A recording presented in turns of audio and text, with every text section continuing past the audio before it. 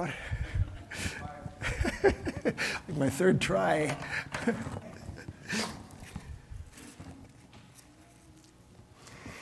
Many of us might say that our values or our attitudes toward life, work, family, have been formed by our fathers and our mothers and grandparents. I've heard it said the apple doesn't fall far from the tree, which usually means that we learn good things at home and sometimes not so good things from our family. My dad was a meat cutter. Kind of funny that Pam Langley said this last week too. But my dad managed a small grocery store's meat department in Rice Lake, Wisconsin, kind of like the Piggly Wiggly. My dad loved food. He grew up in a family of 11 kids, and he told stories about fighting over the gristle after all the meat had been cut away. My brother Mark and I would go with Dad to work sometimes. He showed us how to put the little pad in the tray that the hamburger would go in. And we watched him cut up a side of beef, fill the display case. He loved his job and his customers. He was always happy when he could supply them with more than they expected. He'd go to work on days off and help unload the semi-trailer and accidentally drop a watermelon so he could bring one home to us, and we'd share it with all the kids in the neighborhood. They could all have a slice.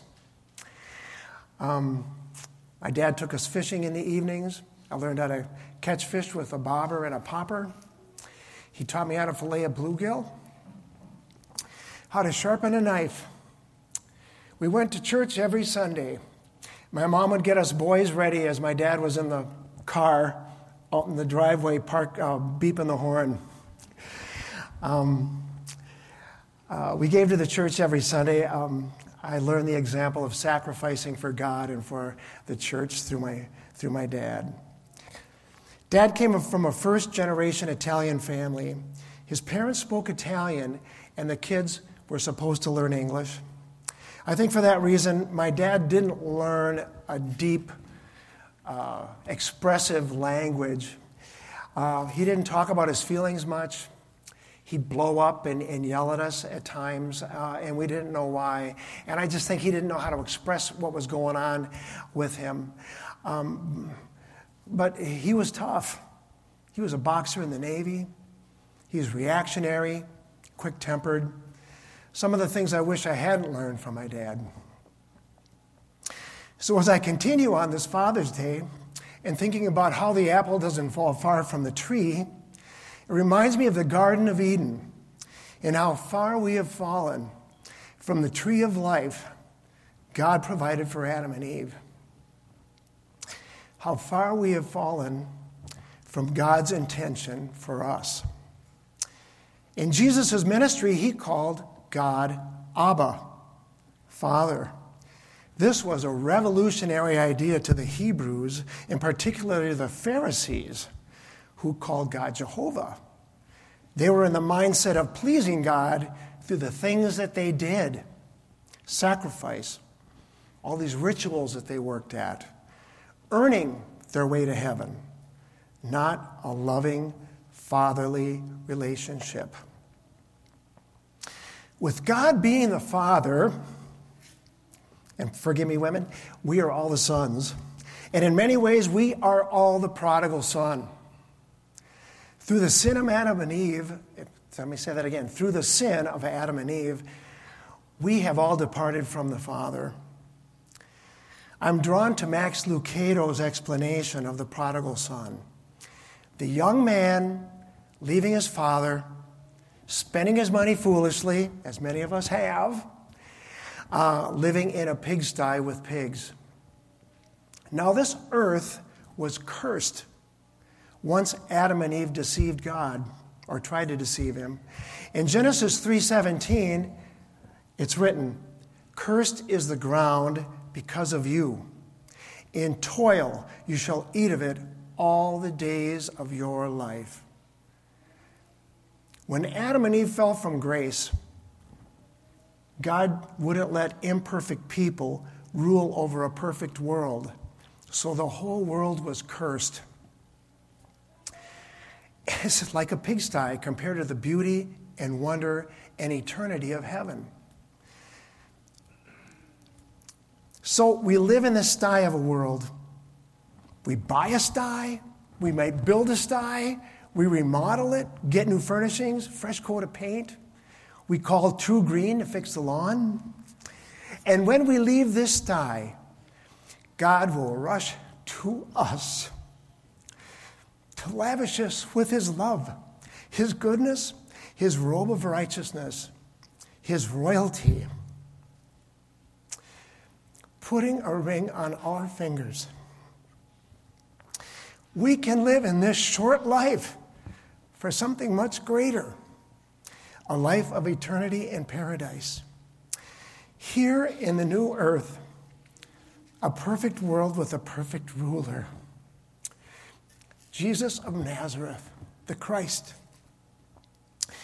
So this morning, I'd like to discuss 2 tips of fatherly advice from our Father in heaven that he has for us in his word, and I always bring my Bible with me.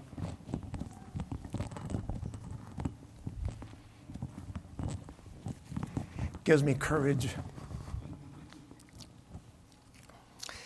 And hopefully we can instill these things in ourselves and pass it on to our children, the love and welfare and hope that God has for us.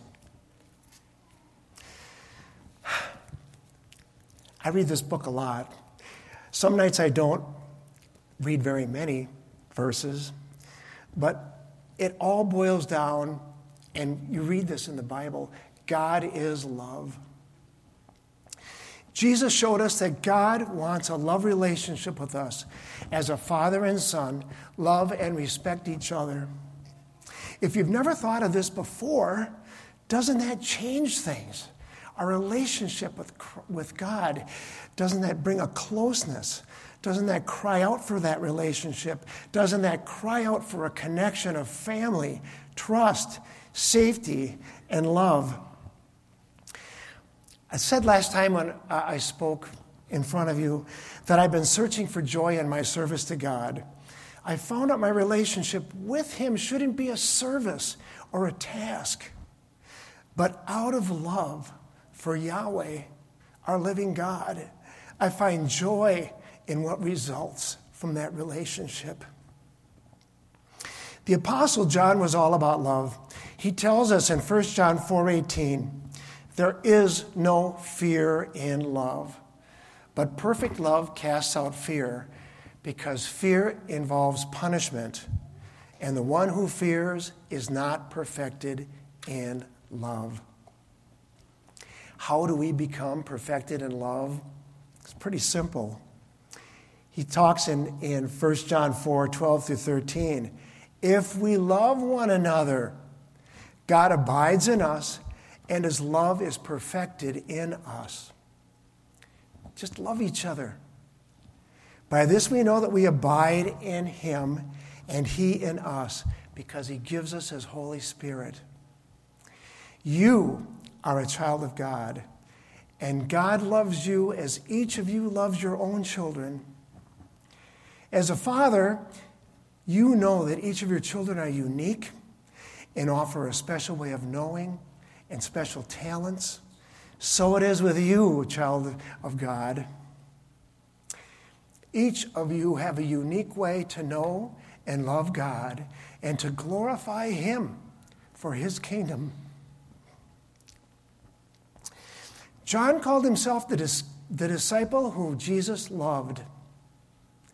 He was the one disciple who felt the intense love that Jesus had for him, and he recognized it and called it out in the Bible. But Jesus also has that same intense love for each of us. He made us all unique individuals. He loves us all, and we are each his favorite. The Apostle Paul tells us that love is the power and motivation for all that we do for God.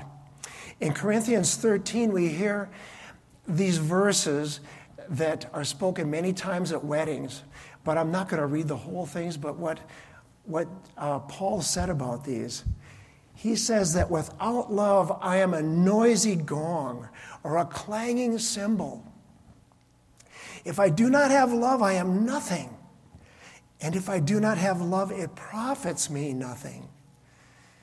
And Jesus, in the verse we read from John today together, he says that without him, we can do nothing. But he might as well have said, without love, we can do nothing. So the first thing today you can put in your heart, and once it's in our heart, we can share it with someone else, is that God is love.